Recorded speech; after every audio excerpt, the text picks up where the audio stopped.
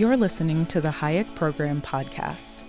This podcast includes audio from lectures, interviews, and discussions from scholars and visitors of the F.A. Hayek Program for Advanced Study in Philosophy, Politics, and Economics at the Mercatus Center at George Mason University. To learn more about the Hayek Program, visit hayek.mercatus.org. To learn about graduate student fellowship opportunities with the Mercatus Center at George Mason University for students at Mason as well as at universities across the globe, please visit students.mercatus.org. Hi, my name is Jamie Lemke.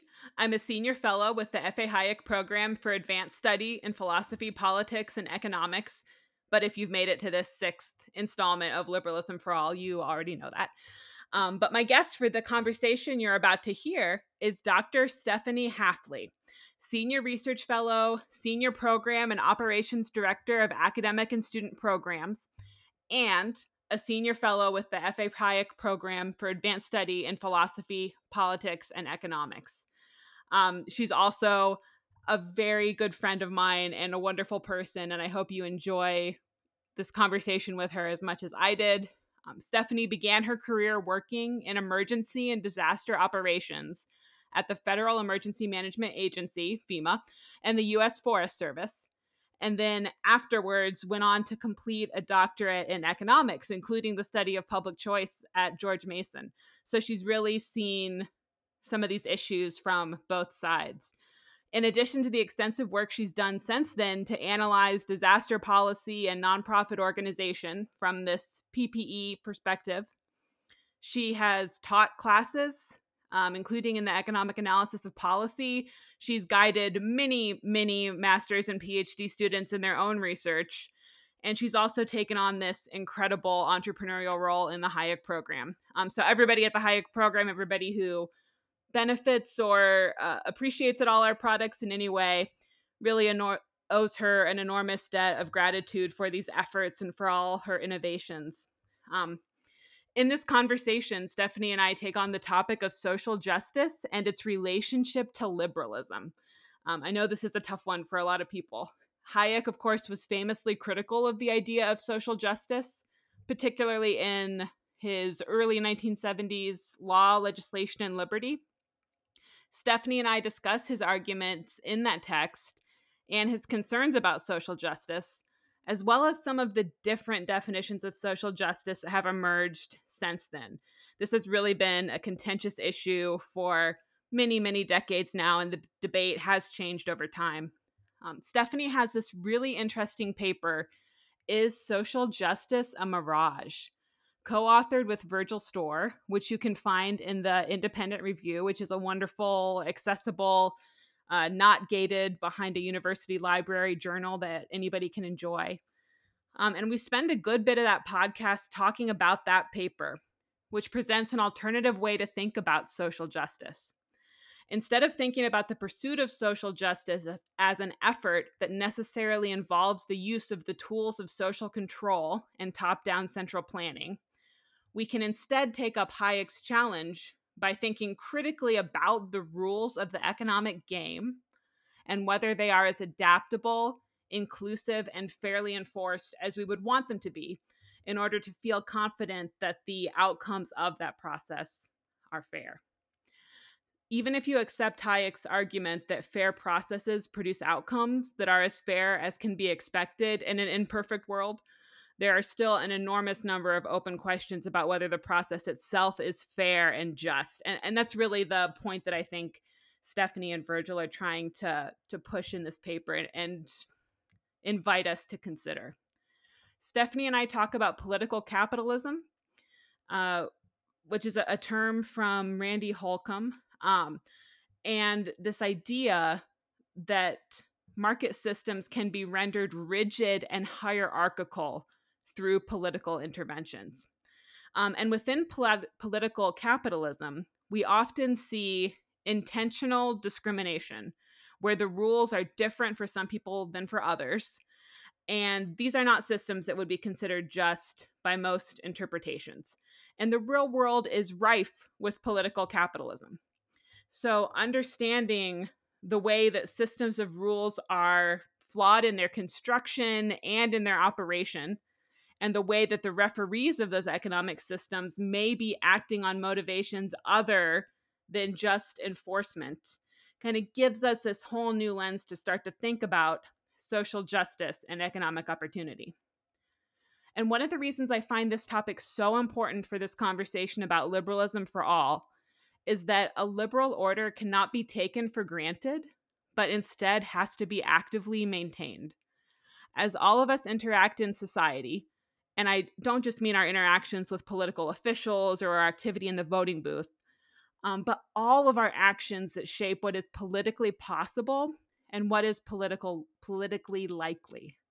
So this includes our ideas and values, the way we treat each other, and our involvement in coming up with individual and civil society solutions to social problems or social tensions, rather than deferring to hierarchies of political authority. Investing in learning about the justness of different institutional regimes and the way that political rules and social practices can potentially generate social injustices will hopefully be a valuable aid in the creation of a stable liberal order. To return to a phrase I think I've used in almost every of these episodes so far, a society built for freely relating dignified equals. I've learned so much from Stephanie over the years, and it makes me so happy to play a small part in sharing her ideas and work with you today. So I hope you enjoy this conversation.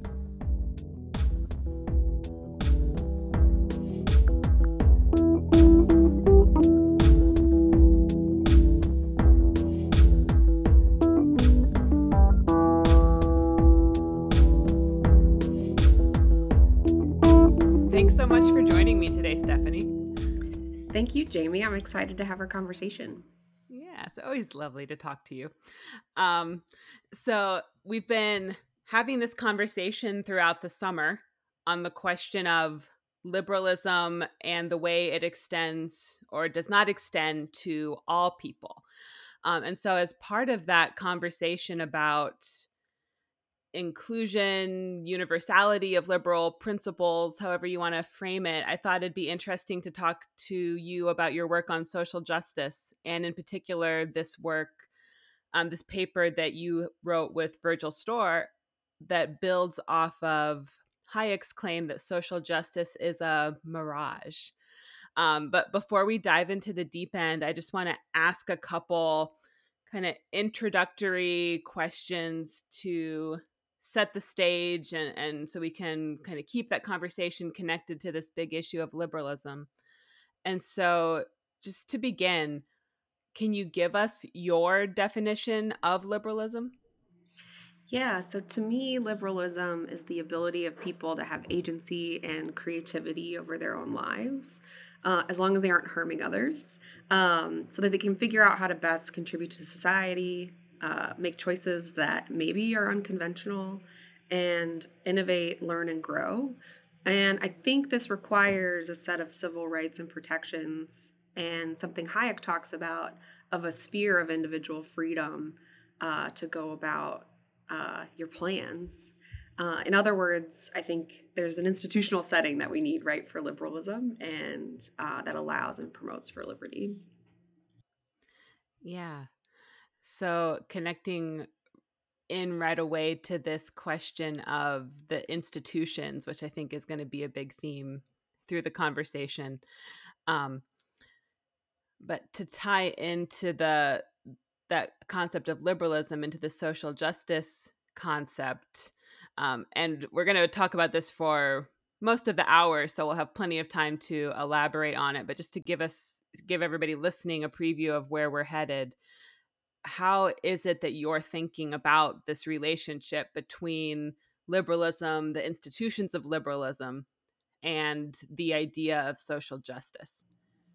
Yeah, so I think the modern notion of social justice, which is about sort of power imbalances in society, particularly when assessed through mainline political economy, is fundamentally about civil rights, access, who can be full-fledged members of a society. And so I think because of that, liberalism and social justice are linked. And kind of spoiler alert for the rest of the discussion, Virgil and I, in our paper, you say that it's not really a mirage, right? So there's tensions and things we can talk about, but kind of push on Hayek's idea that it's something we can kind of dismiss. Yeah, I like that definition of social justice, but it is different than the definition that some people use. So can you talk a little bit about kind of some of that baggage that's associated with the concept of social justice, the variety of definitions of social justice that have been employed? I think, this is a difficult topic to have a productive conversation around, I think often because everybody's bringing in a slightly different definition of the concept.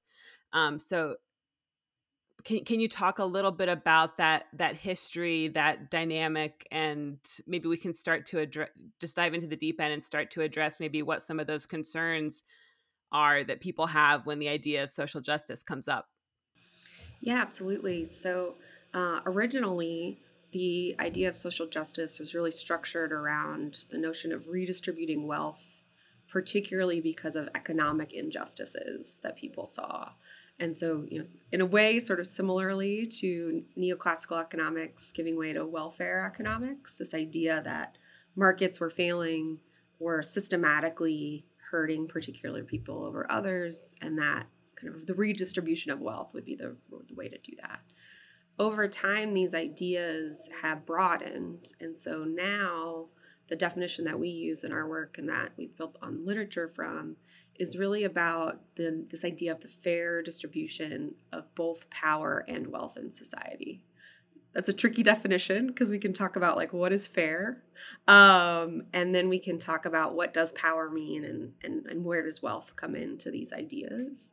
But I think the newer definition allows us to think about things like representation, identity, inclusivity, diversity, and are there institutions that are limiting particular groups, maybe on purpose or accidentally? And how do we think about those power dynamics? So I think there's a lot of baggage that comes with focusing on the economic part, and there still is a lot of that in the literature. But broadening it open to talk about all our institutions, we get to think about, well, if we see injustices, what institutions and what rules and what limits are kind of symptoms or causes, right? And how do we start thinking about a broader approach to expanding freedom in a way that isn't just about sort of like, thinking that, in capitalism, it's all about greed when we know that there's something going on in the market that's bigger than that. Yeah. It is a tricky definition, and I definitely want to get into a little bit of that conversation about how we figure out what is fair. But first, I think it might be useful prelude to that, to talk a little bit about why is it that Hayek was so critical of that quest for social justice, because I know part of his concern kind of centered around that concept of fairness. So can you just talk a little bit about that? Yeah, so Hayek was particularly focused on the economic injustices element of social justice. So this idea that the market itself kind of led to unfair outcomes, that then we needed redistribution to fix. And so he had a couple of ways that he looked at this to really kind of think through, is that true in a market? If so, how do we think about justice and injustice and how to fix it in the market? And, then maybe we need to be concerned about, once we say redistribution, how it happens and does it actually address the issues? And so he's quite critical, but pretty thoughtful about the way he thought about it, in a way that maybe some modern proponents of what he talks about sometimes are a little bit more dismissive, but we can talk about that later. And so for Hayek, And for me too, I agree with him that the market is an institutional setting, and particularly maybe the institutional setting that best leads to social progress. And so it's about mutually beneficial processes of exchange where we get to experiment and learn and find ways to live better together. It's messy because it's people, and it's not perfect. And Hayek talked about that quite a lot because of all the limits we have as human beings. We have limits on our knowledge, on our ability to persuade and coerce others, ideally strong limits on what we can do to coerce others. And so for him, this process of the market wasn't necessarily about the outcomes, but how we get to them. And so for him, that meant a well-functioning market where, property rights are protected. There's a way to adjudicate conflict when we have it. People can negotiate and kind of talk about all of these ideas. Well, then injustices that occur probably aren't systematic in a particular way. They're likely individual. And so for him, that meant that the market wasn't unjust or unfair, but people within it could be. And that meant that then the repercussions should be individual justice. So, if somebody scams you and you find out, you can take them to court and you can get retribution. So it wasn't necessarily that we just had to deal with the outcomes, right? Like winners and losers, shake it off and move on.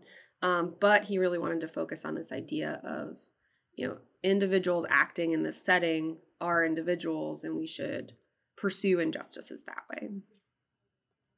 The second element was that he thought this idea of kind of taking market failures and maybe kind of ideas of welfare economics all the way up to social justice as sort of these big reforms and redistribution that had to be placed was sort of a sneaky move potentially for politics or government. And so it's got great intentions, but likely has, over time, we've seen through history, not the best results. And so for him, he saw reforms to address social justice issues as actually being ways to codify who has power and who doesn't, to pick winners and losers in a more permanent way than he saw that working in the market. And so for him, it was both, are we thinking about market interactions the right way?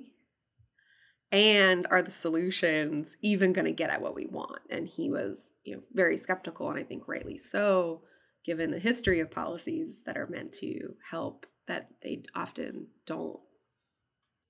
Yeah. And so at the end of the day, because of these concerns about what kind of manipulations are going to be introduced into the market system in order to kind of engage in top-down corrections to make the distribution of power and wealth more fair.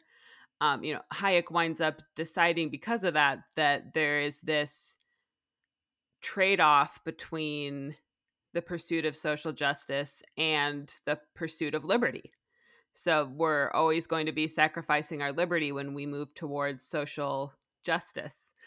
Let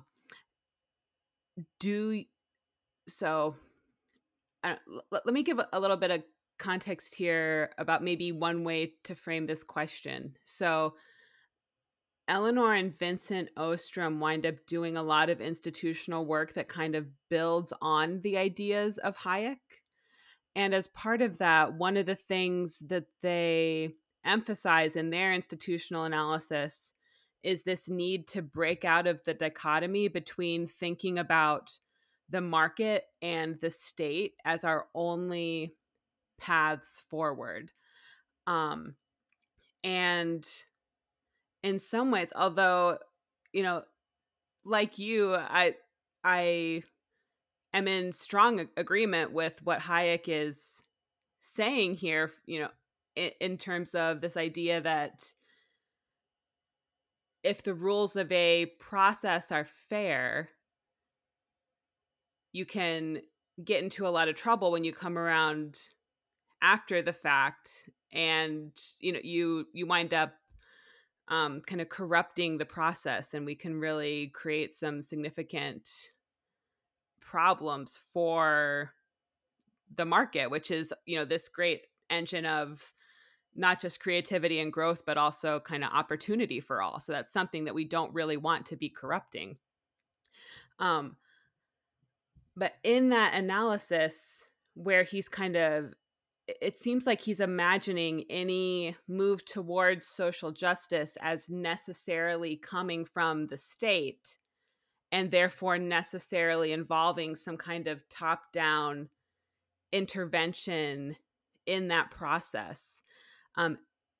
So it kind of a twofold question. Is that how you are interpreting him as well? And if so, how are you responding to that? Do you see that same kind of trade-off between the liberty that the market requires and our ability to advance any other kind of social justice? Or are there other institutions, other dynamics that we need to be considering? Yeah, I think that's a great point. I think this idea of like a very, the dichotomy of the models that we use to think about the world can be really helpful and help illuminate things, and then also put blinders on, the real world. And what's interesting is I think Hayek understood this tension, but I think he missed an opportunity for how we could kind of, kind of broaden these notions. So, one thing that's true about how he talks about the market is he's explaining a well-functioning market, not necessarily the real world ones that we have, that already have interventions and regulations, and we can talk about political capitalism or crony capitalism and like those sorts of entanglements later. But this idea that a well-functioning market is this process where we have rules, we have learning, we have ways for people to both be rewarded for socially beneficial behavior and punished for socially wasteful behavior through profit and loss and other elements. Like that's a great model to use, and it allows us to have a lot of interesting questions when we think about social justice, right? Is it individual or is it group? It also allows us to compare the current world and particular regulations based on that model. But once we get stuck there, then I think it gets a little trickier, right? Because one, we don't have that right away. So just saying, the market isn't going to produce these outcomes, it is useful, but might not reflect a market that already has restrictions and power dynamics because of an entangled political economy approach or something like that we can use to use Wagner's language. And then I think kind of the missed opportunity for Hayek when thinking about this trade-off between liberty and social justice is kind of who and what he saw social justice is. And so if social justice is solely a movement about redistribution of wealth to fix market failure through government, then that's his opponent. Kind of the way we reassessed it is to think about social justice as not a movement of people or a set of reforms, but issues we see in the world. And then we get to open it up and ask, is government just as to blame, or maybe even more so, for some of these injustices and how they persist? And how does, society, culture, and other things are sticky or not? And how does social change happen? And so, I think once we can kind of break free of who we're arguing against and more trying to find common ground about these things, then the trade-off kind of goes away, because we can talk about different reforms and kind of different options. And I think what's interesting about social justice is that has evolved over time since Hayek was writing.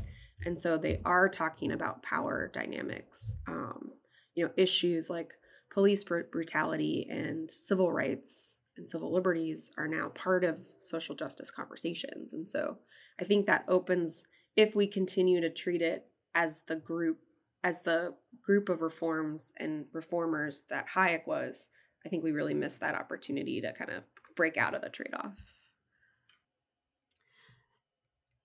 This conversation it's a really interesting one, particularly in the context of talking to other economists, because you're an economist, you came up in the discipline of economics, and a lot of the language and the ideas that you're using are more associated with disciplines outside of economics, where you're breaking apart the more narrow models and trying to bring in these other concepts. Um, have you had difficulty in discussing this set of ideas with economists? And I don't know, how has that experience been? Yeah, I think it's tough and interesting and always cool to see where you find ways to interact with people, whether within the discipline or outside. Um, I think a lot of what we do at the Hayek program is kind of a broader approach to economics, right? We're kind of thinking about institutions. We're building off of these ideas that it's not as limited on what economics is, and how we think about other institutions. And so I think for part of that, it kind of fits quite well within what we do. But I think there's this baggage of who are the reformers, who are the activists, what's the past historical challenges that come with some of these terms. You see that today with the younger generation being interested in things like market socialism, and we're like, we know that their definition of it isn't the one from 50 years ago. And so how do we update to combat the current debate and not just kind of rehash the old debate, I think is an interesting one. It's also interesting because I think generally within the discipline of economics, some of these concepts are things we've avoided, but they're not different than some of the reforms that come out of economics, particularly other schools of thought. So welfare economics and social justice, particularly the type Hayek was looking at, seem kind of the same. They're just based on different justifications. So rather than a clear textbook example of a market failure that we can easily tweak to change it, right? It's this idea instead that there's more systematic something going on, right? But they are the same types of reforms and the same results that we can kind of look at as well. And so, it's an interesting way of, I think sometimes we talk past each other rather than kind of look for common ground. And then I think it's also, how sticky are we to the old debates? I think we can learn about them. There's so many lessons to learn from the socialist calculation debate, Hayek developing his ideas of knowledge, but there's also new things we can do. So, Don Lavoie's work on national economic planning, building off of these ideas, he talks explicitly about how government intervention leads to power, and he called it a power problem in addition to knowledge problem, right? That opens up immediately this space where we can kind of bring in other ideas and disciplines and maybe have an impact outside of our discipline. If we're interested in social change and the real world and how do we promote or understand how that's going on. Yeah. And so I think that there's that challenge. And I think, kind of similarly, if we get really stuck in our models, we might not want to have discussions about social inequities, which is confusing for me for also economists that are interested in liberty, right? Because that seems important. It makes us ask, well, who do we have preferences over who gets those liberties, right? Is it liberty for me and or is it for all? But also, questions about some of the ways that Hayek talks about the market in law, legislation, and liberty, where he's discussing these ideas. He talked about morality and these other aspects of the market in other works, and within there too. But this kind of idea that the market's just a process. It is what it is.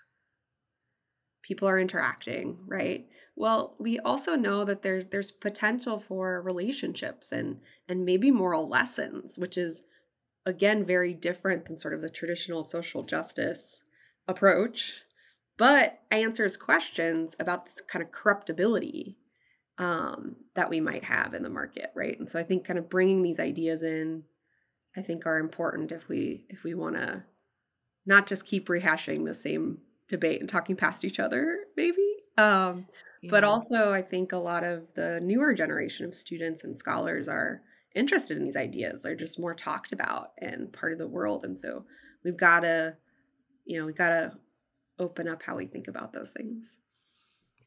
Yeah, I think a lot of these dynamics just get to the issue of how hard it is to do good social science. And this is something I've already talked about a little bit in this Liberalism for All series with Deanna Thomas. But, you know, as social scientists, we're trying to study society, but we also are society. We can't make ourselves not people. And so you can work hard to try to check your biases and your preconceptions and to be as analytical as possible.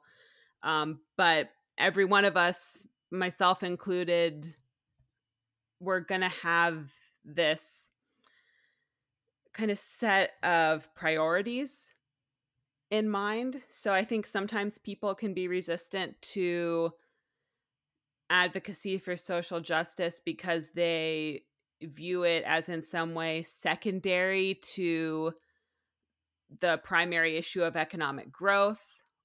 If you're an economist or if you are in another discipline, it might be secondary to the primary issue of climate change or of one particular form of social injustice rather than social injustice overall. So, I mean, there are a lot of different versions of that. But I think it's really hard not to let that sometimes influence what we think is worth discussing. If we have this preconception, okay, if I focus on this problem, I know the current world around me is going to push along a particular path in order to solve that problem. I don't like that path, so therefore I'm going to prioritize other issues. And I genuinely don't mean that to be critical of any one perspective or worldview at all, but just that's the great difficulty. And of course, if you want the world to be better and you have kind of whether you're more politically minded and you think a particular political leaning is more likely to send us in a better direction, or whatever your ideology or your emphasis is, I think it can be extraordinarily difficult to set that to the side.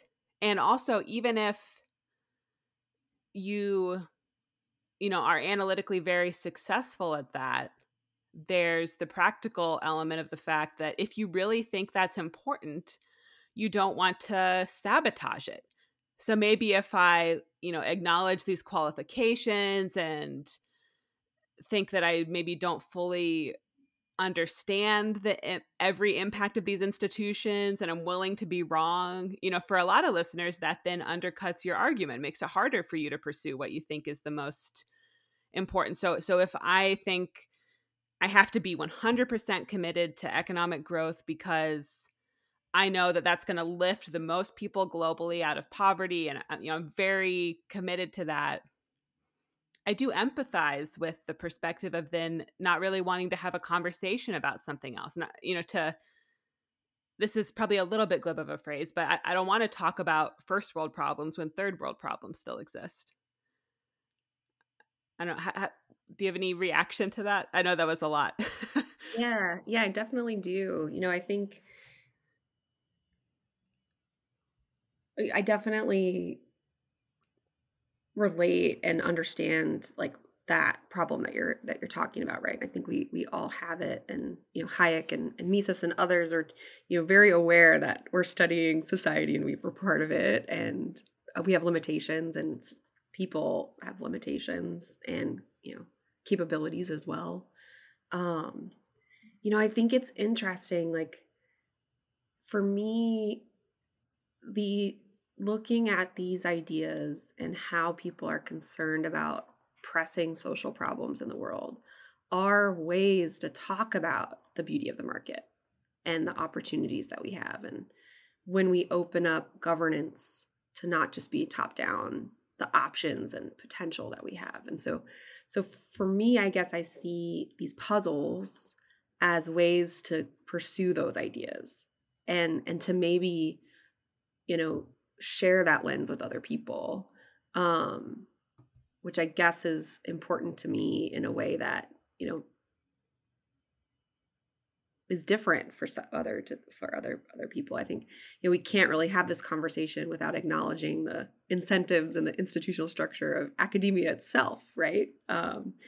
So Ostrom talks about how the messiest, most complex, hardest problems to get at are the ones that really need interdisciplinary collaboration, that we need to have multiple methods and we need to be contesting and learning about these ideas all the time. And so in a book with some co-authors, she wrote about working together. And so that argument really resonates with me. I do field work. And so one of the ways that I kind of check my biases, but also update, is through listening to other people and how they talk about the world and being able to see, when somebody talks about these barriers to, say, disaster recovery, well, I can map that to, terms and analytical tools in economics. And so, translating problems and solutions in a way that maybe doesn't have to be, is analytical, but doesn't come straight from that, right? Like comes from empathy in the world. And so that makes a lot of sense to me, and that seems right, and maybe also why I'm interested in these topics that are interdisciplinary, right? Let's talk about social justice. Let's talk about, my co-author, Virgil Storr, has, work on morality in the market, particularly his book, Do Markets Corrupt Our Morals, with Jenny Choi. And so like all those things are very appealing to me because I'm interested in the really messy questions. But then the majority of the book that Ostrom has with her colleagues is like, but the institution of academia incentivizes publishing within your discipline, solo authoring over co-authoring, which maybe that's changing, particularly as maybe the other way as we continue to try to mimic physical sciences or things like that. And they have larger co-authors, we can too, that kind of thing. And so, I think, it's really tough because particularly the type of questions I'm the most interested in, it's just the way we do social science means that's hard. And so not many people, even if you're really interested in these questions, in order to succeed and go about your career, you have to make choices and who do you talk to and what do you do, right? And so how do we break out of that is tough. Yeah. Yes, it is. All right. I want to make sure we have plenty of time to go in depth on the core argument of the paper. So let's kind of shift back to that. So you make this point, and correct me if I'm not articulating this correctly, but the way you frame it is that Hayek tells us that the only fairness evaluation we can give to market outcomes is to the market process itself. So as long as the market process itself is fair, then the outcomes are, if not fair, at least as fair as they can be and we can know them to be. But he's premising this on the market being a fair game. So you and Virgil make this point in the paper that calculus changes if the institutional game we're playing is unfair. So if the institutional rules themselves are rigged or biased in some way. And so you give two ways that the market could potentially be unfair. And the first one of these is that you suggest if everybody is forced to always play the one same game all the time, and you have to play even though you have no chance of winning, that could be reasonably conceived as unfair. And so the example you give is of a society that has political capitalism rather than market capitalism. So maybe they have a political structure that has pushed their society towards one single, very hierarchical market structure rather than the kind of more diverse system of markets that we encounter in a free society. So can you just elaborate on this idea of, kind of being forced to participate in a singular market structure without exit options, kind of, what that looks like, where we see it in the real world, and why it's a problem from this perspective of social justice? Yeah, so kind of first off, this idea of the market as a game and kind of society as a game is an interesting one. We can think about there's the rules of the game, institutional settings and rules. There's players involved, right? Actors in exchange and other stuff like that. And in economics in particular, we use, this ways of thinking like game theory to think about how people interact. And so kind of all that makes sense of like why we use this idea of a game. But I think it's also worth kind of from the get-go asking if that's the right analogy, right? And so it is in some senses, and then it isn't in another. And I think one of the things, particularly when Hayek's using that as reflecting this idea of a well-functioning market in a free society, if we then think about that as a game, there's some concerns I have about that. Games have winners and losers. One of the things that's, great about a market is that it's mutually beneficial. And so if we are from the get-go using this language that they're, of course, some people maybe win more, right? They have more wealth. They get more opportunities, but this idea that there's winners and losers in that setting instead of like winners of various degrees, right? Maybe it is wrong.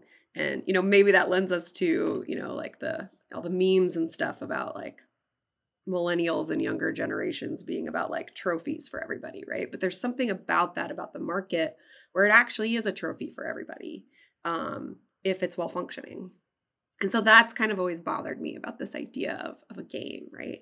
But I think one of the things you mentioned that's particularly also challenging is this idea that it's the only game in town and that there's only one and we're all supposed to be good at it. And I think there's a space to talk about the market as being the place where we interact the most in society. And that does have opportunities for a lot of people, right? There's arts and culture as well as production and goods and services in a well-functioning market. There's a lot of opportunities. But this notion that it's kind of like the only game and we've got to figure it out is an interesting one, particularly when we think about games. Like if we're going to play games on, an afternoon, we get to pick which ones and say we're hanging out with our cousins and I'm very short and one of my cousins is very tall, right? Like we're going to prefer different games because, she might be clumsy, but she still is going to be able to touch the basketball net closer than I am, right? Or those certain things. And so when we think about how we interact with people with games, it's like, maybe we take turns with playing different games or we sort into what we're interested in. Not everybody plays football. We have all these different things. And so this idea that we would have one game in town that somehow, say that game's basketball. Well, some people will be naturally skilled at basketball because they're taller or whatever, right? Um, some will be, have develop more skills than others. Should we all be trying to get better at basketball, or could there be other things? And in a well-functioning market, that seems not right, because like it's all about innovation and change.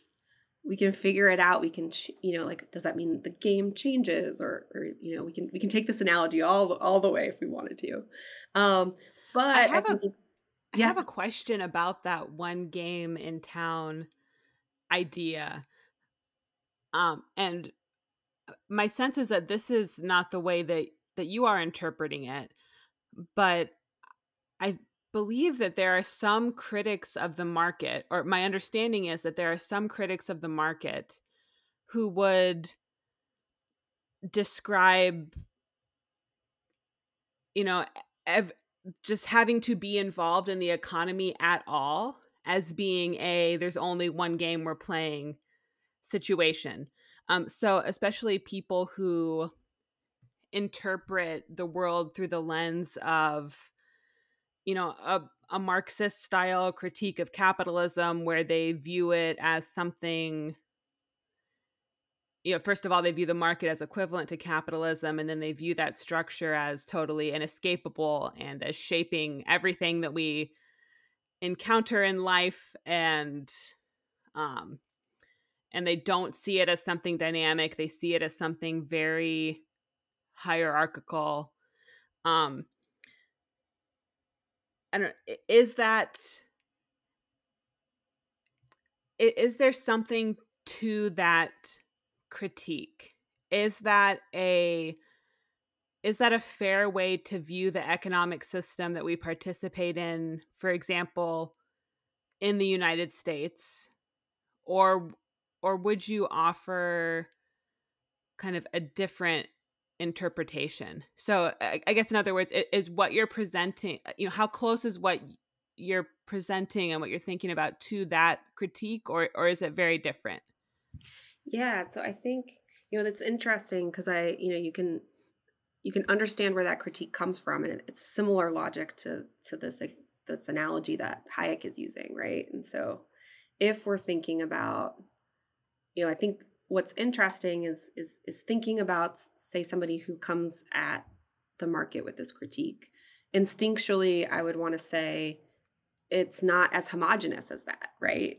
Markets are heterogeneous. There's multiple ways to make a living. We maybe have to, we're now talking, I think, socially about ideas that, kind of come from Marxism and other questions of are we supposed to produce all the time, and what does work-life balance look like, right? Kind of post-pandemic questions of like, are we just a slave to the machine kind of idea, right? And so,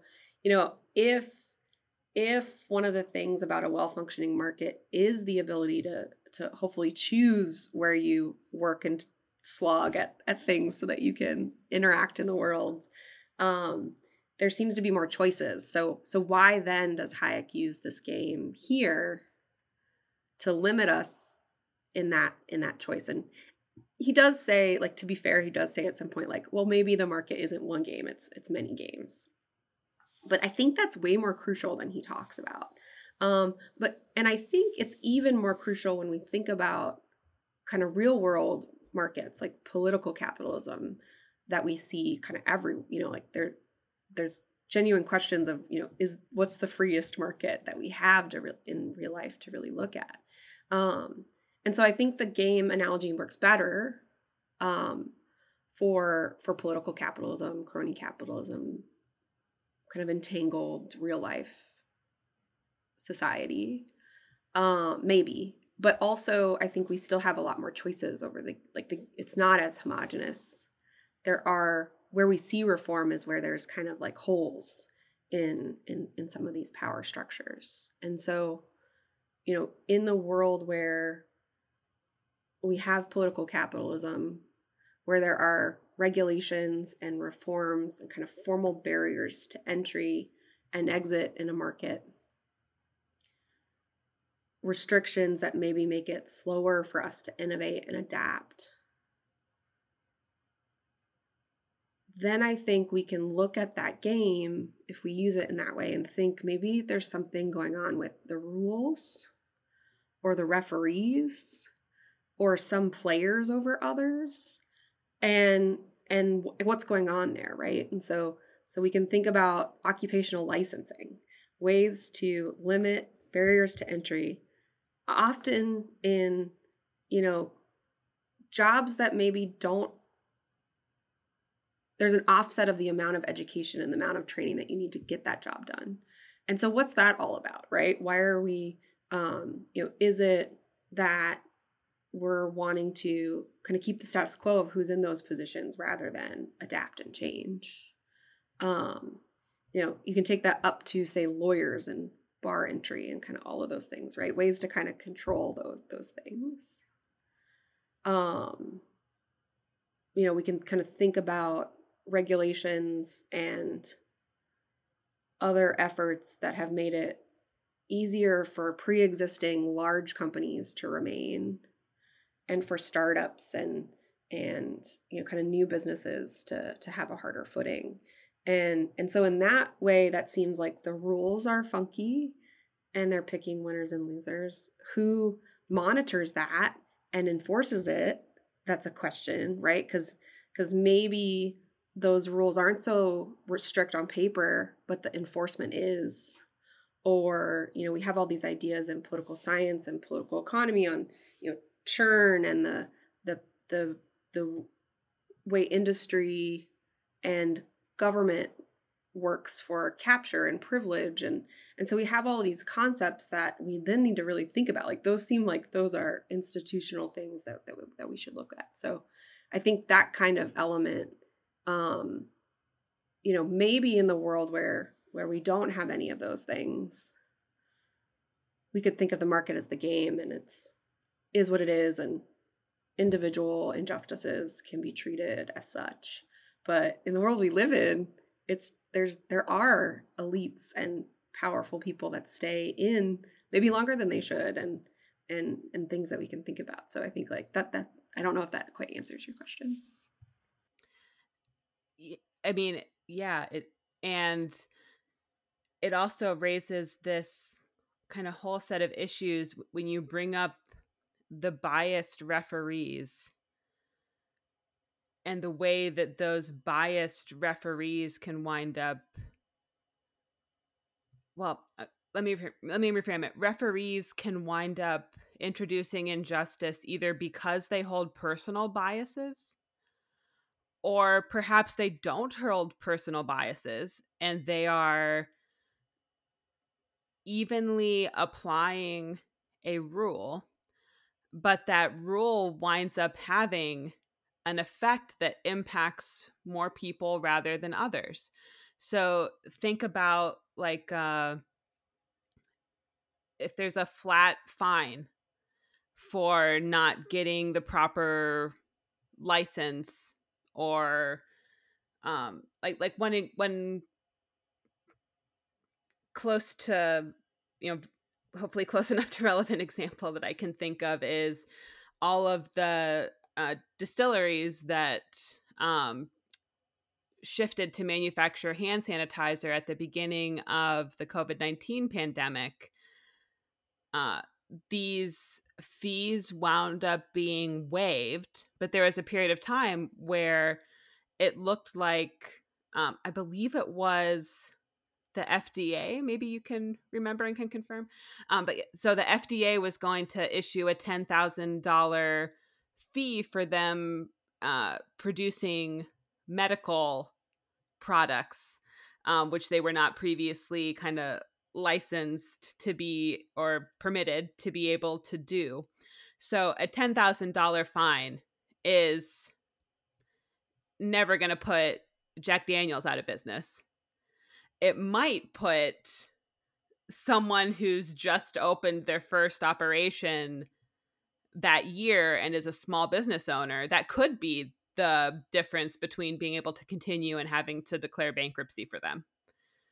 So kind of in this, the regulatory structure itself can wind up introducing injustice, even if the referee is trying to be fair and is just doing their job properly in a bureaucratic sense. So it gets complicated really quickly. Yeah. And if we're going to use the game analogy, right, we need to then think about, how are referees held accountable in games, right? Do they get fines or reprimands when they make bad calls? Do they get to kind of say, oh, we tried, right? Like if we think about kind of particularly governmental interventions and regulations and some of these things that could look universal and generally applicable and aren't, like the $10,000 fine, then we have to think about, are there one that looks like an institutional rule, like that looks like rules of the game that should be changed. And so one thing we can think about is like in games, do they change the rules? And there are processes for that. And maybe that brings us into kind of Buchanan's constitutional political economy of when to assess and change those rules and how challenging that is. But, over time, they've adapted rules for football to address head injuries. And they've also adapted rules for gymnasts to limit particular ones that are very good from winning everything, right? So there's like many ways in which rules have changed over time for games. So how does that happen for society as a game or markets as a game or this kind of thing is an open question.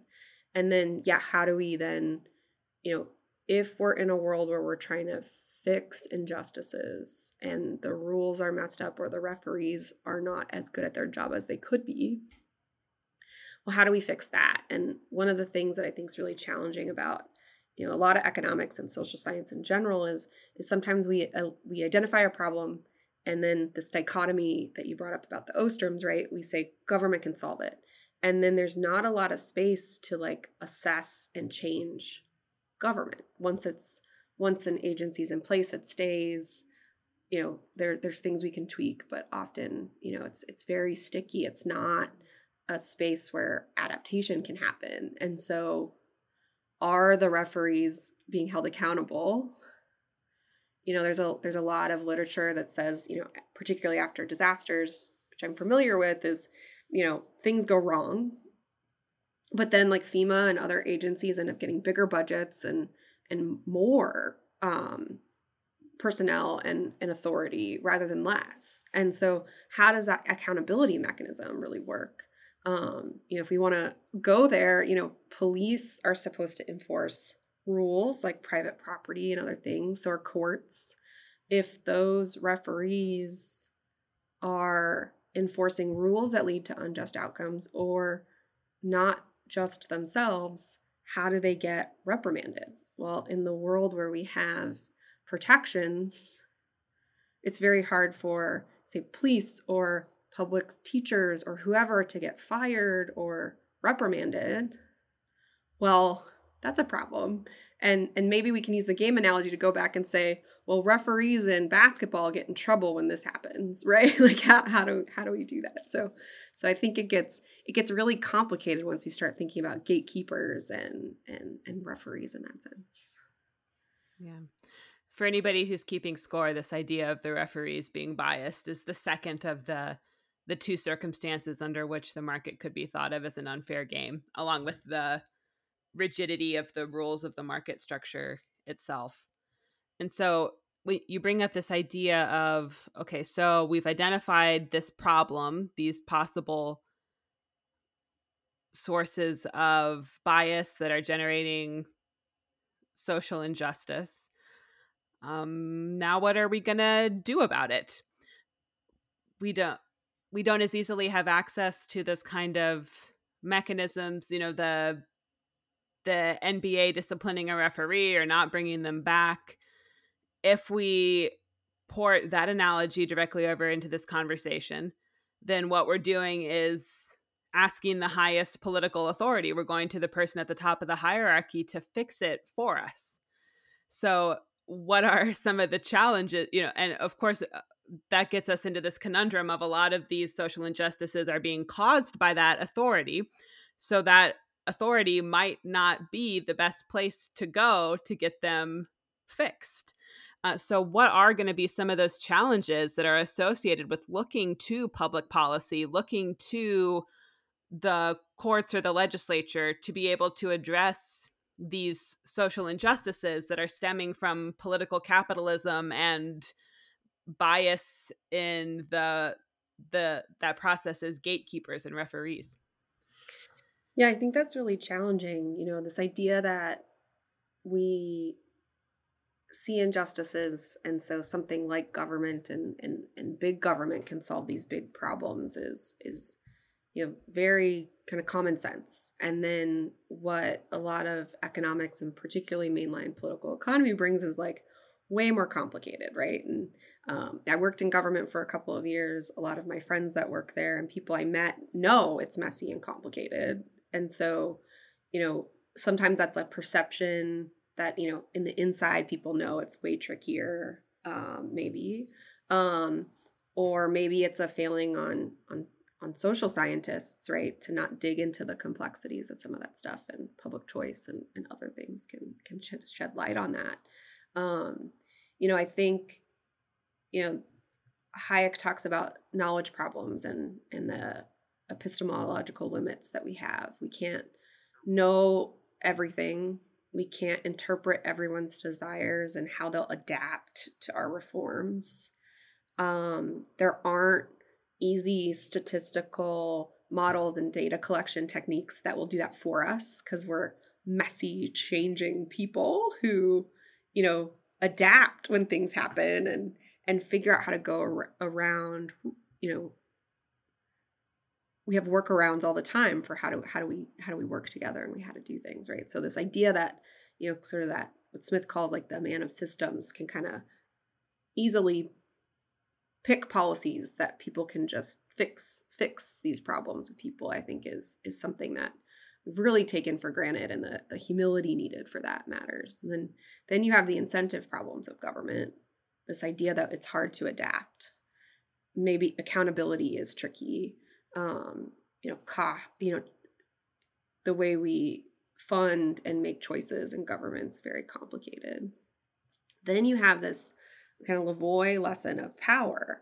If we keep doing that, the more and more we intervene, he says, the more and more we become militaristic, and that power grows. And so if we're thinking about social justice as government reform that's going to give us liberties and freedom, it doesn't. It makes us more controlled over time. That's super powerful. We have to think about it, right? So then I think we get back to that question you brought up about the Ostroms and this breaking this dichotomy. And so I think that's where we get to say there's a lot of interesting things happening in civil society about social justice issues. There's ways that we can protest or push back on reform, on regulations and reforms that aren't doing a good job. There's also ways that we can kind of go around and solve some of these problems, maybe at smaller scale. And I think part of the problem is we want these really big fixes, and I just don't think big fixes are the way to do it. Eleanor Ostrom talked about there is no panacea. It's a bunch of little things. And so I think that there's a lot of interesting ways we can think about that. And, even just how much, it might be scary how quick our language is changing and the way we're talking about injustices, right? How do we keep up with new terms and ideas and liberties and push back on liberties and things that are happening? But that's also quite exciting for social change to see this happening in real time. And that's not because the president's really good at social justice. That's because of people like coming together and through association and civil society and the market figuring these things out. And so I think that's where we have to turn. And it also allows us, if we're from a Hayekian perspective, now we get to critique the rules of government, but we also get to take these challenges seriously and say, like, well, that's not the answer probably. there needs to be some new answers. So, there's interesting nonprofits and initiatives to, think about diversity and, poverty alleviation in interesting ways. How do we build skills? Hayek was for education in this sense. Like there were, a couple of policies that he thought were important to give people equal access to opportunities. And so, I think there's a lot of ways we can think about that. There's also like really interesting concepts like restorative justice that tend to be more kind of community based. It's about the actors involved, not, big referees making the decisions. And so, I think there's a lot of interesting things that we could open that up to that could talk about accountability and change on the margin that bottom up influence, I think, has more potential than the top down. Well, since we're getting to the top of our hour here, I want to wrap up by asking you a question that I've asked everybody else in this mini series. What do you see, and maybe this connects to some of what you were talking about regarding the small scale actions where we can work from the bottom up to address some of these inequities and failures of justice. But what do you see as those greatest opportunities going forward to move us towards the liberal vision of a society of freely relating equals? That's a great question. So, I think it's hard now because things feel divisive and polarizing. And, we're in the space where we can kind of see everyone's opinions and nobody's opinions all at the same time with, social media and, more free flowing information. And I think, if we're looking at things like games, there's winners and losers. That really leans into those challenging aspects of society, which exist for sure. Like people, whether we like it or not, like people aren't going to be super rational and little analytical all the time, right? They're, not going to be, they're going to have strong opinions. And so how do we interact with one another? And I think, the big challenge of this idea, particularly of liberalism and cosmopolitanism and a space for diversity, because we know that's really important for the market, right? It's like actually how we get innovations and growth is people thinking about things differently and doing them differently. How do we reconcile that with the fact that like people interacting with each other, it's really hard, and we have a whole host of different opinions and preferences and things like that. And so I think if we can find a way to shift the conversation from debates and, particularly the types of political economy debates of, you don't understand the problem, it's this, right? Like if we see there's injustices in the world, we can say, yeah, government isn't probably the answer maybe, but there's other answers, rather than just stop after that first bit. And so I think that means we have to, as social scientists and people, be really open to what's going on actually in civil society. And then we also have to take on participation in civil society rather than just waiting for somebody to tell us what the rules of the game are and referee the game, right? And I think that gets back to the Ostroms, like living in a world we want to live in where we live better together requires a lot of work. And maybe that's tough sometimes, and it'd be easier if somebody just told us what to do, but the whole idea of liberalism is we get the creativity to do that and mess up. And so if we really want that space, what Hayek calls those individual spheres of freedom to act and do what we do, we got to use the space, right? We got to put in the effort, and we've got to kind of do that. And so I think if we're interested in liberalism, that requires, kind of. And we have to take the responsibility to maintain and build high quality institutions ourselves rather than leaving that for others, whether that's saying, oh, the status quo is taking care of it, I don't have to think about it, or I need to lobby to get somebody who's higher in the hierarchy to take care of it for me. Kind of both of those are much less likely to lead to actually long run enduring liberal institutions than building a culture where we take on the responsibility for that directly ourselves. Yeah. And that kind of, I've been reading a lot of Ostrom lately, and, the way she talks about understanding the real limits, but also capabilities of people, right? Like, if we're worried about society, we shouldn't just think we know better or a few people do. We need to think about how everybody gets that freedom to participate. And, even when it's messy, because it's never not messy. Well, I know we could go on for hours about this because there are many times that we have. So I'll just wrap up by saying, thank you for tackling these important questions and being willing to have these difficult conversations. And I think everybody is going to just learn so much from your work. So thank you so much for sharing it with us today. Oh, thank you very much for having me. And I look forward to hearing people's thoughts or seeing research in this line of work. There's a bunch to do. Absolutely. All right. Thanks. Take care. Hi, Jamie here again. Thanks for listening all the way to the end of our series, Liberalism for All. I really hope you enjoyed it. But after asking about 6 hours worth of questions on the topic of liberalism for all, I'm curious, what are your questions?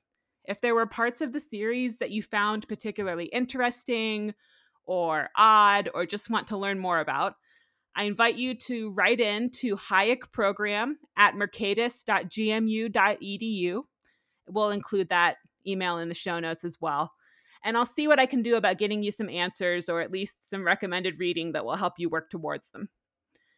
And if you'd like to hear more series like this on the Hayek Program podcast, where we go in depth over multiple episodes, please write to that same email, hayekprogram@mercatus.gmu.edu, to let us know some topics in the social sciences that you'd like to get that Hayek Program PPE perspective on. Thanks again for listening, and I hope wherever you are and whatever you're doing, you're having a beautiful day.